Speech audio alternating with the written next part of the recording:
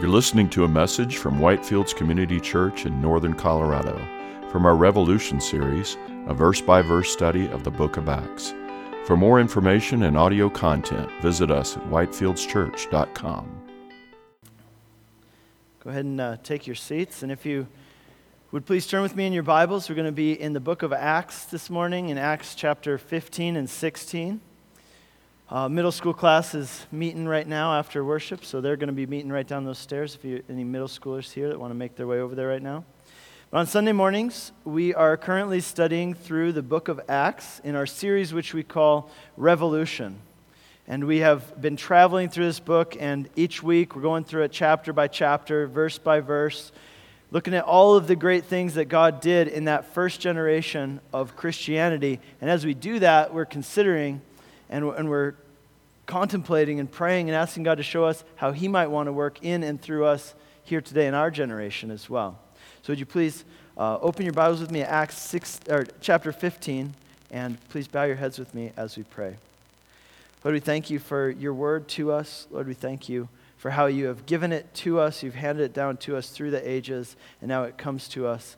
And Lord, we thank you that we can have complete confidence that this is your message to us. And we pray this morning that as we read it, they wouldn't just be words on a page, but Lord, we'd hear these words as the message from you, the God who loves us, the God who created us, the God who saves us, to us. And Lord, that through this study of your scriptures this morning, that we might be changed and transformed all the more into the likeness of your Son, Jesus, the model of perfection. So we ask that you would bless this study, Lord. Would you give us ears to hear all that you would speak to us? In Jesus' name, amen. The title of today's message is Recalculating. And I'm sure you've all heard that voice on your GPS when you're driving. It says recalculating. Some of you, you can change that voice. Some of you like to have the British voice, but there's others of you, I don't know why it is, but you choose to have that voice that sounds like an angry wife or an angry mother, telling you, turn left now. And, there's just some of us who, for some weird reason, we like that. Now, recalculating, what does that mean? It means that something happened as you were going on your way. Something happened that wasn't planned, something that wasn't expected, and now it's going to send you in another direction. What's interesting is, your destination hasn't changed. Destination's still the same, but the route you're going to take to get there is different. It's changed.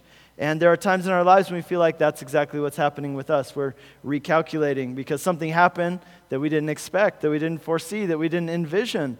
Road closures, accidents, construction, and suddenly, even though our destination hasn't changed, we're going to be taking a different path than we originally planned on taking. So here in Acts chapter 15 and 16, we're going to see the beginning of the second missionary journey. We already looked at the first one over the last couple weeks. But here in Acts 15 and 16, we're going to see that this exact thing happened to the early Christians as they headed out on their second missionary journey. We're going to see that things didn't go exactly as they expected in several areas, and as a result, they had to do a lot of recalculating. And through it all, though, we're going to see the grace of God and the providence of God and the redemption, the redeeming work of God and the guiding of the Holy Spirit. And we're going to pray about and see how these things might apply to our lives as well. So here's what we're going to see in this chapter. 3 things for those of you who like outlines. We're going to see, first of all, a conflict between friends. Then we're going to see closed doors. And then we're going to see a new direction.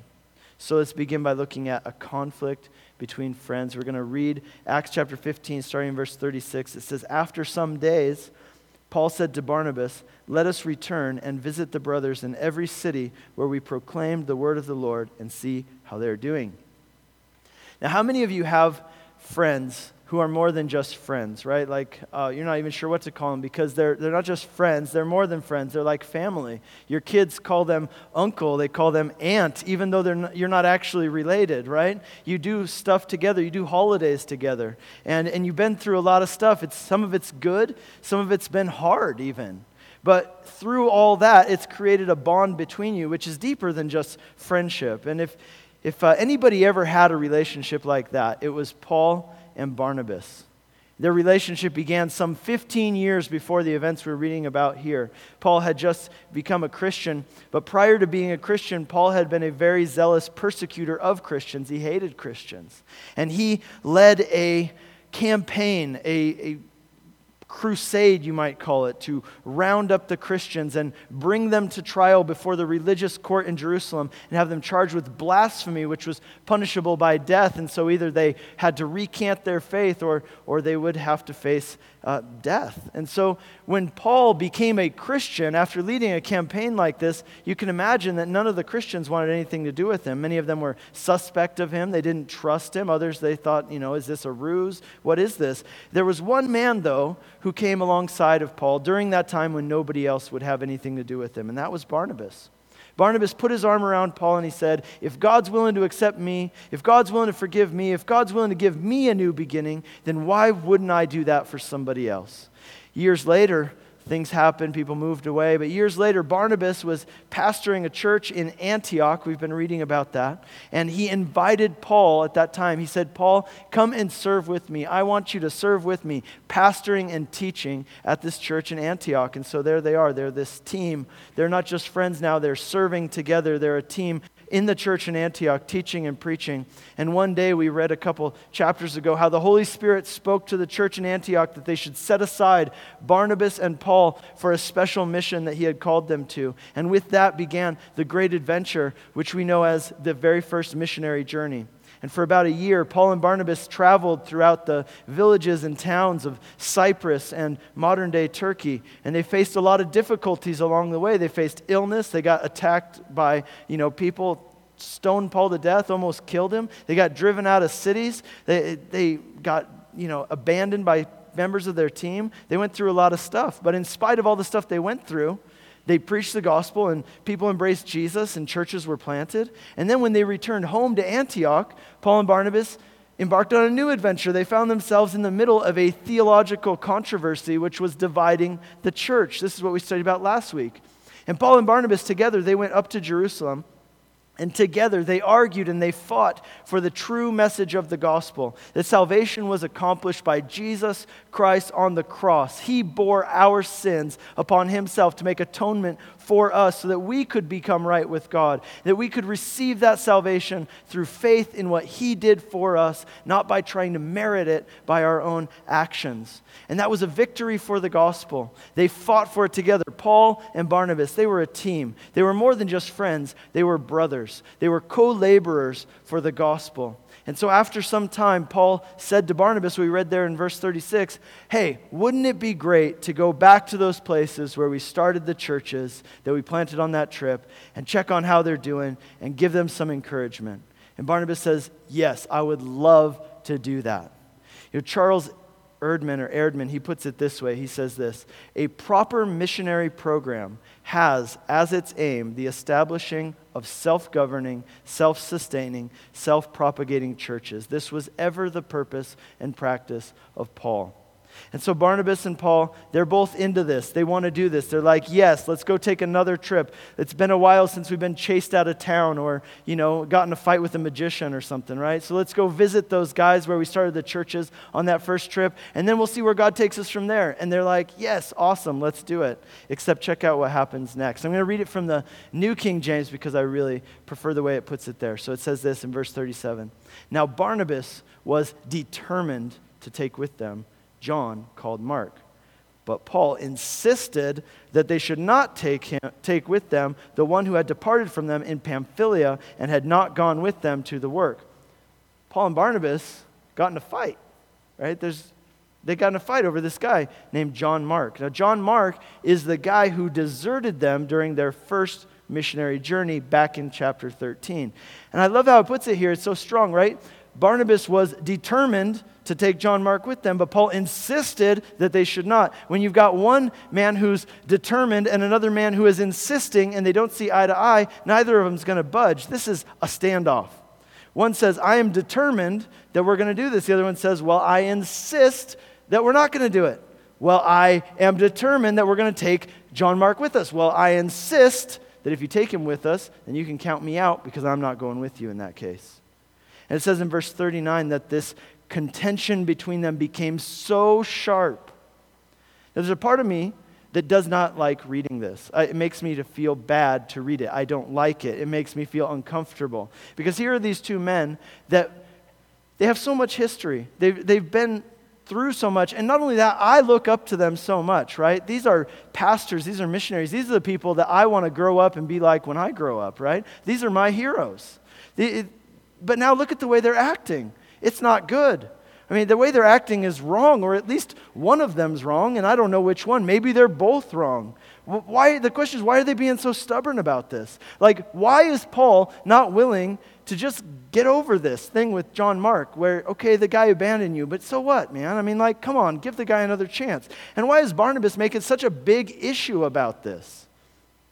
It says that the contention between them was so sharp. Probably you can imagine them raising their voices. This was a bitter argument, and it got to the point where, they said, that's it, I'm out. I'm not working with you anymore. I'm done. I'm taking John Mark with me, Paul. You know why? Because God doesn't give up on people, Paul. And Paul says, oh yeah? God doesn't give up on people? Well, what do you think John Mark did? Didn't he give up on us when we were there? I'm not going to work with that guy ever again. If he wants to serve God, let him do it somewhere else, but he's not doing it with me. And they go back and forth. And who's right in this? I don't know. I mean, personally, I kind of lean towards Barnabas, but I'm not sure that he was totally right in this either. And as we read about this conflict between these two friends, these two pastors, missionaries, I mean, it just kind of makes you hang your head, doesn't it, as you read about it? I mean, it's just grievous. We're sad to see this train wreck happening between these two men, these men who have been through so much together, and now they're parting ways angrily because of a personal conflict that they can't resolve because they're both too stubborn to budge their position. That grieves me. I've seen this kind of thing happen way too many times. It's not good. I believe it grieves the heart of God when his kids can't get along and when they're too stubborn and they hold on to bitterness. I mean, just this week, as I was preparing this message, literally, I got a couple of phone calls from some pastor friends of mine in the Pacific Northwest. And it's a very similar story that these guys, two guys in particular, have been serving together for 20 years. They planted churches together. The one man was the other man's mentor. And now here they are, they're having this conflict. Each of them is accusing the other of saying and doing hurtful things, and they're both demanding that the other one apologize before they will do anything on their part. And neither of them thinks that they did anything wrong. And it makes me sad. I even told them, this is what you're doing. Look, it's Paul and Barnabas all over again. I don't want to see this happening. I don't think this is good. I mean, think about this. What is Paul going to say when he goes and visits these churches that he visits, and they ask, hey, where's Barnabas? Why didn't he come with you? And Paul's going to say, well, we got in a fight because I wasn't willing to give this guy who messed up a second chance, and Barnabas made such a big deal out of it that we're not talking to each other anymore, and that's it, How do you think the new Christians in Lystra and Derbe are going to respond to that? They're going to say, what? You're the guys who taught us about living out the gospel and forgiving people, and now our two pastors can't get along because they're too stubborn and they got in a fight? And look at what it says in verse 39, that the contention became so sharp that they parted ways from one another. And so Barnabas took Mark and sailed to Cyprus, but Paul chose Silas and departed. These guys who had originally planned to make this trip together, now they're recalculating, aren't they?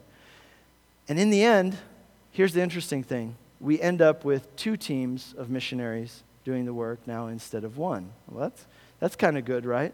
And here's what's glorious about this is that in the end, God used this situation for good. But let me emphasize, that doesn't make it right just because it ended up well. But it should be encouraging for us to know this, that we have a God who's bigger than sin. We have a God who's bigger than our folly. We have a God who can take even the bad things that we do and use them for good. And that shouldn't encourage us to do bad things, but what it should do is it should make us hopeful. That if and when we do mess up, there's a God who loves us. There's a God who's greater than our sin. There's a God who can take our mistakes and he can make beauty out of ashes. He can take bad things and use them for good. He's a redeemer.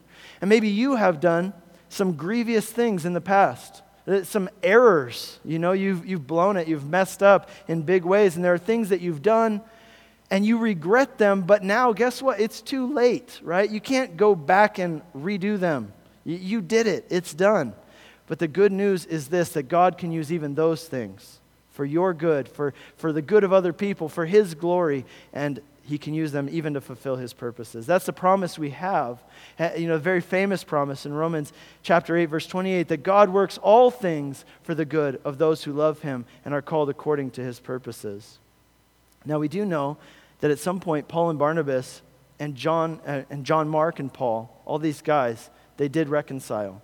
In fact, in 2 Timothy, which is Paul's last letter, which he writes before his death, where he's in prison, he's not in that house arrest thing. He's like in the real prison where it's, moldy and cold and it's bad. In 2 Timothy 4:11, as Paul's writing this last letter, the last part of the last letter, as he's in prison awaiting his execution, you know who he requests be sent to him so that that person can minister to him? John Mark, the same guy that he was unwilling to work with. He says he's profitable to me for him to minister to me. Now, I think it's great that they eventually reconciled, and it's great that God used this situation ultimately for good. But I do believe that this could have happened in a much better way, right? If God wanted to create two teams of missionaries, he could have done that without them needing to get in a fight. And think about this. How much time do we lose? How much energy is wasted on petty conflicts that are ultimately unnecessary, which are rooted in stubbornness or in pride? Life is short, and I don't want to see any of us wasting our days being bitter towards other people, especially people you love. If there's one hallmark of the Christian faith, it is forgiveness. And we are forgiven people, and therefore we are called to be forgiving people. And let me ask you this morning. Is there somebody who you need to forgive? Is there somebody you need to be reconciled with? Maybe in that situation you would say, but I am 100% right, and they are 100% wrong. And maybe you're right. But let me ask you this. Isn't that how Jesus forgave you? That he was 100% in the right and you were 100% in the wrong. And guess what? He stepped out and he sought to be reconciled with you at great cost to himself. You were the one with the problem, not him. You were the one who had done wrong. And yet he humbled himself and came to you to be reconciled with you. He reached out. He forgave you. He bore the brunt of your sin, even though he wasn't the one who had done anything wrong in the first place. Even though you weren't even looking to be reconciled with him. You didn't even ask for forgiveness when he forgave you, but yet he reached out and he did everything to be reconciled with you. Think about this. How much would it change your relationships if you lived like that? If you lived out the gospel in your relationships with other people, in the conflicts you have with other people. See, that's radical living. It requires us to be humble and lay down our pride and our stubbornness out of an act of love, which is what God did for us. He came to us out of love. See, love and humility, they break down people's walls. And that's what the gospel does for us. The Bible says that the kindness of God leads us to repentance. This is the way of Jesus. This is the way of true life. This is the way of ultimate joy and happiness. But Paul and Barnabas, they're not there yet at this point. They'll get there, but they're not there yet. And this conflict leads to them both recalculating. Paul's going to take Silas with him, and it says there in verse 40 that having been commended by the brothers to the grace of the Lord, they went through Syria and Cilicia, strengthening the churches. And we read this starting in chapter 16, verse 1. Paul also came to Derbe and to Lystra, and a disciple there named Timothy, the son of a Jewish woman who was a believer, but his father was Greek. He was well spoken of by the brothers at Lystra and Iconium, and Paul wanted Timothy to accompany him, and he took him and circumcised him because of the Jews who were in those places, for they all knew that his father was Greek. So this Timothy, this is the person who Paul wrote the New Testament epistles of 1 and 2 Timothy to. Later on, Paul will appoint Timothy to be the pastor of the church that he'll eventually start in Ephesus. And in his New Testament epistles, Paul refers to Timothy 6 times in 6 different letters. He refers to him as my son in the faith. But isn't this interesting? Before Timothy could join their missionary team, Paul told him that he needed to go get circumcised. Now last week, the reason this is interesting is last week we read about how Paul fought tooth and nail against those who said, quote, if you're not circumcised according to the custom of Moses, you cannot be saved. And Paul got in a big fight about that. In fact, there was a huge rift in the church, a big division over this issue. It was another form of the same thing we're talking about, conflict between friends. Christians were divided over this issue of the role of the Jewish customs and rituals and Christianity. And last week we saw how Paul fought for the gospel. He fought for the fact that we are justified by faith. We are justified by God, not by our works or anything we do. We're justified because of what Jesus did for us on the cross. Therefore, Christians should not be required to be circumcised or keep the law of Moses. And that view prevailed. But now here's Paul, the same Paul who argued for that position. And what's he doing? He's telling Timothy, you can't join our missionary team unless you're first circumcised. And it says, why did he do that? Because of the Jews who are in those places. Now what's going on here? I mean, some people would say, what is this? Is Paul getting wishy-washy on his convictions? Is he compromising his beliefs in an attempt to please these people and make them accept Timothy? Is he acting in a way that's contradictory?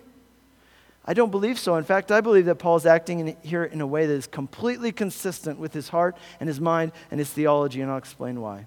The reason Paul wanted Timothy to get circumcised here was in order to remove any obstacle from people listening to what they had to say about Jesus. You see, even if Paul and Timothy knew that circumcision wasn't necessary for salvation, there were still a whole bunch of other people out there who did believe that it was necessary for salvation. There are many Jewish Christians who believed that, still, even after this council in Jerusalem. And whether those people were right or wrong, that's what they believed. And so if they meet Timothy and he's not circumcised and he's coming to them to talk to them about the Messiah, they're going to be upset by that. That's going to be scandalous, and they're not going to be receptive to what he has to say. And so for the sake of meeting those people where they're at, so they can share the gospel with them and minister to them, Paul says, let's just remove this issue altogether, right? Go ahead and get circumcised. We'll just take that one off the table. It won't even be a point of discussion. Not because it's necessary for Timothy to do that for his standing before God, simply because they're going to be ministering to Jewish people, and they want to remove any potential stumbling block for those people hearing their message about Jesus. Once they've shared the gospel with them, then they can begin explaining justification and why circumcision isn't necessary for salvation. But unless they first meet these people where they're at, they'll never be able to have that conversation at all. In 1 Corinthians chapter 9, Paul explains his mentality, his missional mentality. I love it. He says this. He says, "For though I am free from all, I have made myself a servant to all." I didn't have to. I did it, though, because I wanted to. Why? That I might win more of them.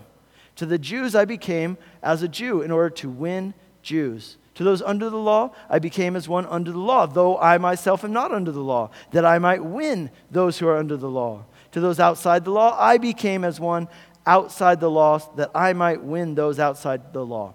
To the weak I became weak. I have become all things to all people, that by all means I might save some. I do it all for the sake of the gospel. There's nothing wrong with being circumcised. It's just why you do it. And the reason Paul did it here was for a missional purpose. And that brings up a question for us to ask ourselves this week, and that's this. What are the things that you do in your life for a missional purpose? Now, are there any ways that you go out of your way, that you intentionally inconvenience yourself so that you might be more effective in representing Jesus to your neighbors and your coworkers and your family members? See, Timothy didn't need to be circumcised, and I'm sure he wasn't very excited about being circumcised. I mean, who would be? But he had such a strong sense of mission that he was willing to do whatever it was, whether it's uncomfortable or if it's inconvenient, doesn't matter. If it meant that people would be more receptive to listening to what he had to say about Jesus, then he'll do it. See, the one thing they weren't willing to change, though, they weren't willing to change the gospel. They weren't going to change that to make that more palatable. They weren't going to water that down to make people more willing to receive that. But as much as depended on them as people, they were going to remove any potential obstacles to people receiving the gospel from them. See, that's what it's about, to live a missional life. That's what God did for us, didn't he? That is the gospel, that God inconvenienced himself for us. He took on discomfort, even though he didn't need to. And he did it out of love in order to reach out to us so that we could be brought into his family. And so to live a missional life, to live out God's mission in your life, is to live with the same perspective and approach for the sake of other people. And so again, I encourage you, write the question down, let it kick around in your mind this week. What are the things that you are doing or that you can be doing for a missional purpose so that people would be more ready to receive the gospel from you? Let's continue on verses 4 and 5. As they went on their way through the cities, they delivered to them for observance the decisions that had been reached by the apostles and elders in Jerusalem. So the churches were strengthened in the faith, and they increased in numbers daily. And now this brings us to our second section, second thing we see in this section, which is closed doors. Read with me from verse 6. And they went through the region of Phrygia and Galatia, having been forbidden by the Holy Spirit to speak the word in Asia. And when they had come to Mysia, they attempted to go into Bithynia, but the Spirit of Jesus did not allow them. So passing by Mysia, they went down to Troas. So after visiting the churches they started on their first missionary journey, now Paul and Silas and Timothy, they set their sights on new frontiers for preaching the gospel and planting churches, and the place they want to go is the region of Asia. Now, when it says they wanted to go to Asia, please understand, we're not talking about Far East Asia. We're not talking about China, Japan, those places. What this is referring to is the Roman province of Asia, which is actually in western Turkey. I've got a map here for you that can help you see. It says that that's the province of Asia. And the major city in the province of Asia is one of the great cities of the ancient world, the city of Ephesus. And this would have been really the most natural place to go from where they were at when they decided to go on, which was Pisidian Antioch, which is one of the places they visited on their first trip as well and started a church. You see, there was a major road that led east and west across the whole, peninsula of Asia Minor, and it led west from Pisidian Antioch, where they were at, to the cities of Colossae, which might ring a bell to you, and Ephesus, which are both in the province of Asia. This is actually the same road that they had been traveling on, coming from the east, so it would just seem natural that they would continue on that same road and continue going west, and that was their plan. But something happened that's a bit surprising. It says there in verse 6 that they were forbidden from speaking the word in Asia, and don't miss who it was who forbade them from speaking the word in Asia. It was the Holy Spirit. Now that's surprising, right? Here's Paul and his team, and they say, we want to go to Asia and preach the gospel. We want to go to Ephesus and start a church. And what does the Holy Spirit say? No. Okay, well, why? What is that, right? We might expect the Holy Spirit to forbid people from doing something bad, but why would the Holy Spirit forbid somebody from doing something good, especially something like this, like preaching the gospel and starting churches? I mean, you might expect the Holy Spirit to stop people from doing something like cheating on their taxes or robbing a 7-Eleven, right? But you never expect the Holy Spirit to forbid people from preaching the gospel and planting churches. That just seems very strange.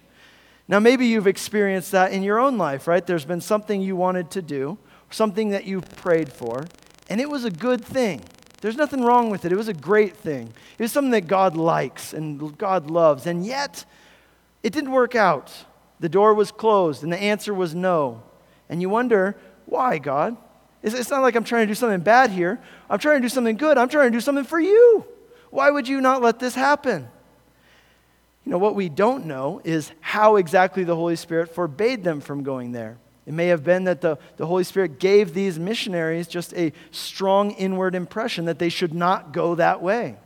Maybe it was some outward circumstance which made it impossible for them to travel that way. So illness or a political situation that made travel in that direction impossible. We don't know. But here they are again, and the plans have changed unexpectedly. And once again, they're recalculating. It's been said, and I think it's been said well, that blessed are the flexible, for they shall not be broken. These guys' plans didn't work out. They wanted to do something good, but the Holy Spirit forbade them from doing it. And then it says in verse 7 that when it didn't work out for them to go to Asia, which was their first plan, they said, okay, well then we'll try and go north on the other road that goes north to the region of Bithynia. But it says there that the Spirit of Jesus did not allow them to do that either. Now you can imagine, try and put yourself in their shoes. This must have been a very frustrating time, very confusing time for Paul and his team here. Here they are, once again, recalculating, and they end up in Troas. They had never really intended to go to Troas. At best, this was their third choice of places to go. They probably never even thought of going there. It just happened to be the only place left that they could go, so they took that road, and they end up in Troas. But as we're going to see in just the next couple verses, it was the Holy Spirit's plan to lead them there. And I want you to notice this. Notice how the Holy Spirit led them. The Holy Spirit led them through hindrance, by closing doors. And for you and me, this is true as well. One of the ways that the Holy Spirit guides us is through hindrance. by not letting things work out, by blocking our plans. Sometimes God leads us just as much by closing doors as he does by opening doors. And that can be very frustrating. Sometimes we get very upset about that, right? Like, God, I have this great plan for how my life's going to work out. I'm going to go here, and I'm going to do this. And God says, no, you're not, and it's just not going to happen. And then it doesn't happen. And sometimes, people can feel like God betrayed them or that he's forsaken them. And we say, God, why are you letting this happen to me? I mean, I just want this so badly. I don't ask you for a lot. I'm just asking for this one thing, and it's a good thing. Why would you close this door? Why would you say no? If there's one question that weighs heavily on the hearts and minds of many Christians, it's this. How can I know the will of God for my life? How can I know what God wants me to do? Now, Proverbs chapter 3, verse 5 and 6, very well-known scripture, it says this: trust in the Lord with all your heart. Lean not on your own understanding. In all your ways acknowledge him, and he will direct your paths. But here's the thing. Sometimes you've got to be willing to lay down your plans and accept the different direction that the Holy Spirit's leading you in, that God's leading your life in. Because sometimes God leads through open doors, and sometimes God leads through closing doors. David Livingstone was a great missionary to Africa in the 1800s. He explored the interior of the African continent. He brought the gospel to places that had never been before. But, David Livingstone, the way he ended up in Africa, originally he tried to go to China, but it didn't work out. The missionary societies wouldn't take him. So he ended up going to Africa. It was second choice. And the rest is history. I mean, the guy ended up changing the world for the gospel and in many other ways. William Carey was the man who pioneered the modern missionary movement in India. He set up orphanages that still, continue on to this day. Originally, he wanted to go to Polynesia, but it didn't work out, so he ended up in India. That's how he got there. Adoniram Judson brought the gospel to Burma, but originally, he wanted to go to India. It just didn't work out. You see, God used closed doors to direct all of these people to the places where he wanted them to be, even though they didn't originally plan to go there. I wanted to go to Hawaii, but I guess I ended up here in Longmont, Colorado. Just how it happens sometimes, I guess, I guess this will be okay. But in all truth, actually, that's how I ended up in Hungary. I wanted to go to Ukraine, which is kind of the exact opposite of Hawaii. But Hungary was not on my radar. I didn't even think of Hungary, right? But those doors closed in Ukraine, and a door opened in Hungary, and these people were inviting me to come there, and I said, all right, I'll come for a couple months, kind of just to pacify them and to buy some time so I could get to Ukraine, right? And now looking back, I spent 10 years in Hungary. I met my wife there. My kids were born there, planted 2 churches. I had 10 of the most wonderful years of my life there, right? I would have never envisioned it, but I'm so glad that God redirected my path by closing those doors in front of me. I've known a lot of people who wanted to do things, good things. They wanted to get married, or they wanted to have children, or they wanted to serve God in some way. But the door's closed. I've seen people get laid off from their jobs. And like Paul here in Troas, they're confused and they're frustrated and they're wondering, okay, God, why? Why are you letting this happen to me? And the question becomes this, and this is really the question for all of us to consider even before we get to that point, and that's this. Are you willing to accept God's plan and direction for your life, even when it doesn't match up with the way that you originally envisioned things going? Because look at what happens next. We see our third section here, a new direction, starting in verse 9. And a vision appeared to Paul in the night. A man of Macedonia was standing there, urging him and saying, come over to Macedonia and help us. And when Paul had seen the vision, immediately he sought to go into Macedonia, concluding that God had called us to preach the gospel to them. So there in Troas, God made it clear why he had not allowed them to go to Asia or to Bithynia. It was because God wanted them to go somewhere else and do something that wasn't even on their radar, that they weren't even thinking about. God was leading these people to take Christianity, to take the gospel to Europe. Paul's vision was to take the gospel to a few new cities. God's vision was bigger than that. God wanted to take the gospel to a whole new continent. And historically speaking, Christianity coming to Europe is humongous. I mean, it would be from Europe that Christianity would spread out into the entire world.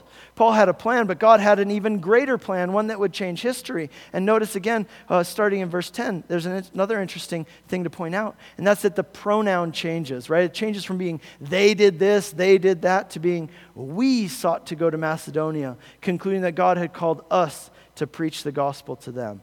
The author of this book, a man named Luke, he's now including himself in this story. And apparently there in Troas, Luke joined up with Paul and the other missionaries, and he went with them to Macedonia. Now it's possible that Luke was from Troas, and he met the missionaries there in his hometown. We don't know. We can only speculate. Maybe he became a Christian by meeting these missionaries, then he joined up with them. We do know that Luke was Greek. We also know that Luke was a physician. And there are some people who believe that Paul suffered from poor health and that Luke came alongside to be Paul's personal physician. We don't know, but no matter what, we know this. The author of Acts now joins up on their trip, and he's going with them now. From verse 11, so setting sail from Troas, we made a direct voyage to Samothrace, and the following day to Neapolis, and from there to Philippi, which is a leading city in the district of Macedonia, a Roman colony. We remained in the city some days, and on the Sabbath day we went outside the gate to the riverside, where we supposed there was a place of prayer, and we sat down and spoke to the women who had gathered together. So their regular practice, whenever they come into a new city, they would go to the synagogue on the Sabbath, where they knew that they would be given the opportunity to speak. But there in Philippi, they started asking, hey, where's the synagogue? And there is no synagogue in Philippi. In order to form a synagogue, you needed to have at least 10 Jewish men. In this city, they didn't even have that many. There was, however, a group of women who would gather down by the river to pray. And so Paul and his team, they go down to the river. They're hoping to be able to share with some people about Jesus. And we read from verse 14. One who heard us was a woman named Lydia from the city of Thyatira, a seller of purple goods who was a worshiper of God. And the Lord opened her heart to pay attention to what was said by Paul. And after she was baptized, and her household as well, she urged us, saying, if you have judged me to be faithful to the Lord, come to my house and stay. And she prevailed upon us. This woman, Lydia, was the first convert to Christianity in Europe. She was a seller of purple, which tells us that she was well-to-do, because purple cloth was worn by royalty, and the reason it was worn by royalty was because it was incredibly expensive. And so Lydia, as a seller of purple, she's a dealer in fine goods, right? This is the guy who sells BMWs or jewelry for a living. And it says that when she heard the gospel, the Lord opened her heart to receive what was said by Paul, and she believed.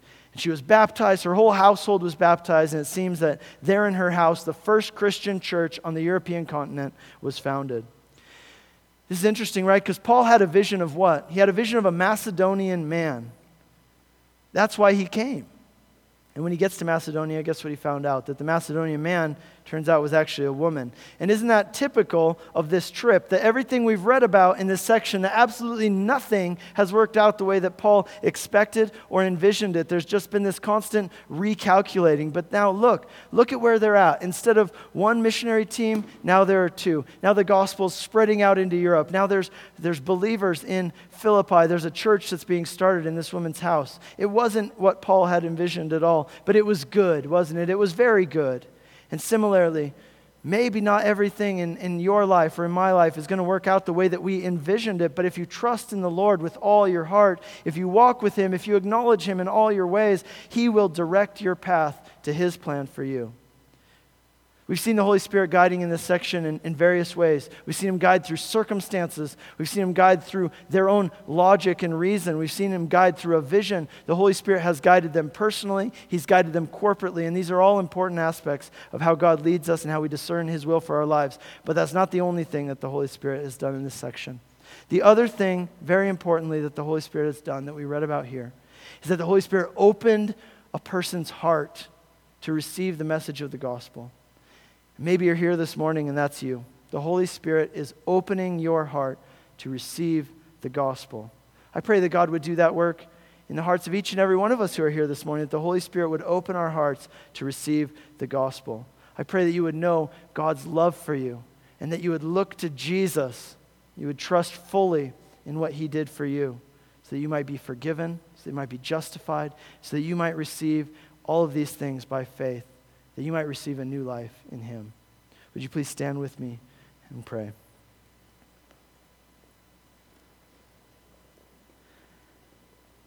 Lord, we thank you for the message of the gospel, this message, Lord, that we are more sinful and broken than we even realize. But Lord, we are more loved by you at the same time than we could have ever imagined or ever dreamed possible. Lord, thank you for the gospel. Lord, thank you that the message of the gospel is that you know us more than we even know ourselves, and yet you love us completely. We thank you for that, Lord. We thank you for your love. We thank you for the redemption that you've brought us through the cross. We pray this morning, Lord, that you would open our hearts to receive these words and receive the message of the gospel. We pray that they would sink down deep within us and that they would transform us. And we pray that in Jesus' name. Amen. You've been listening to a message from Whitefields Community Church in Northern Colorado from our Revolution series, a verse-by-verse study of the book of Acts. For more information and audio content, visit us at whitefieldschurch.com.